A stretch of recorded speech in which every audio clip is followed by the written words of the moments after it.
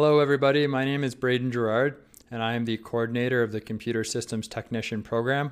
I will be teaching you this semester in your Introduction to Programming course, Comp 905. I have a bachelor's in computer science, so programming is right up my alley.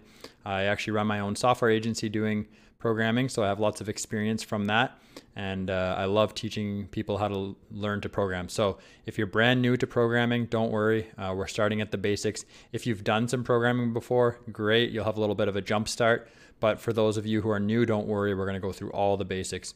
We'll have you guys programming in no time, and you'll be able to create some really cool little applications that you can work on with your classmates. And I think we're going to have a fun semester, so I hope you guys enjoy.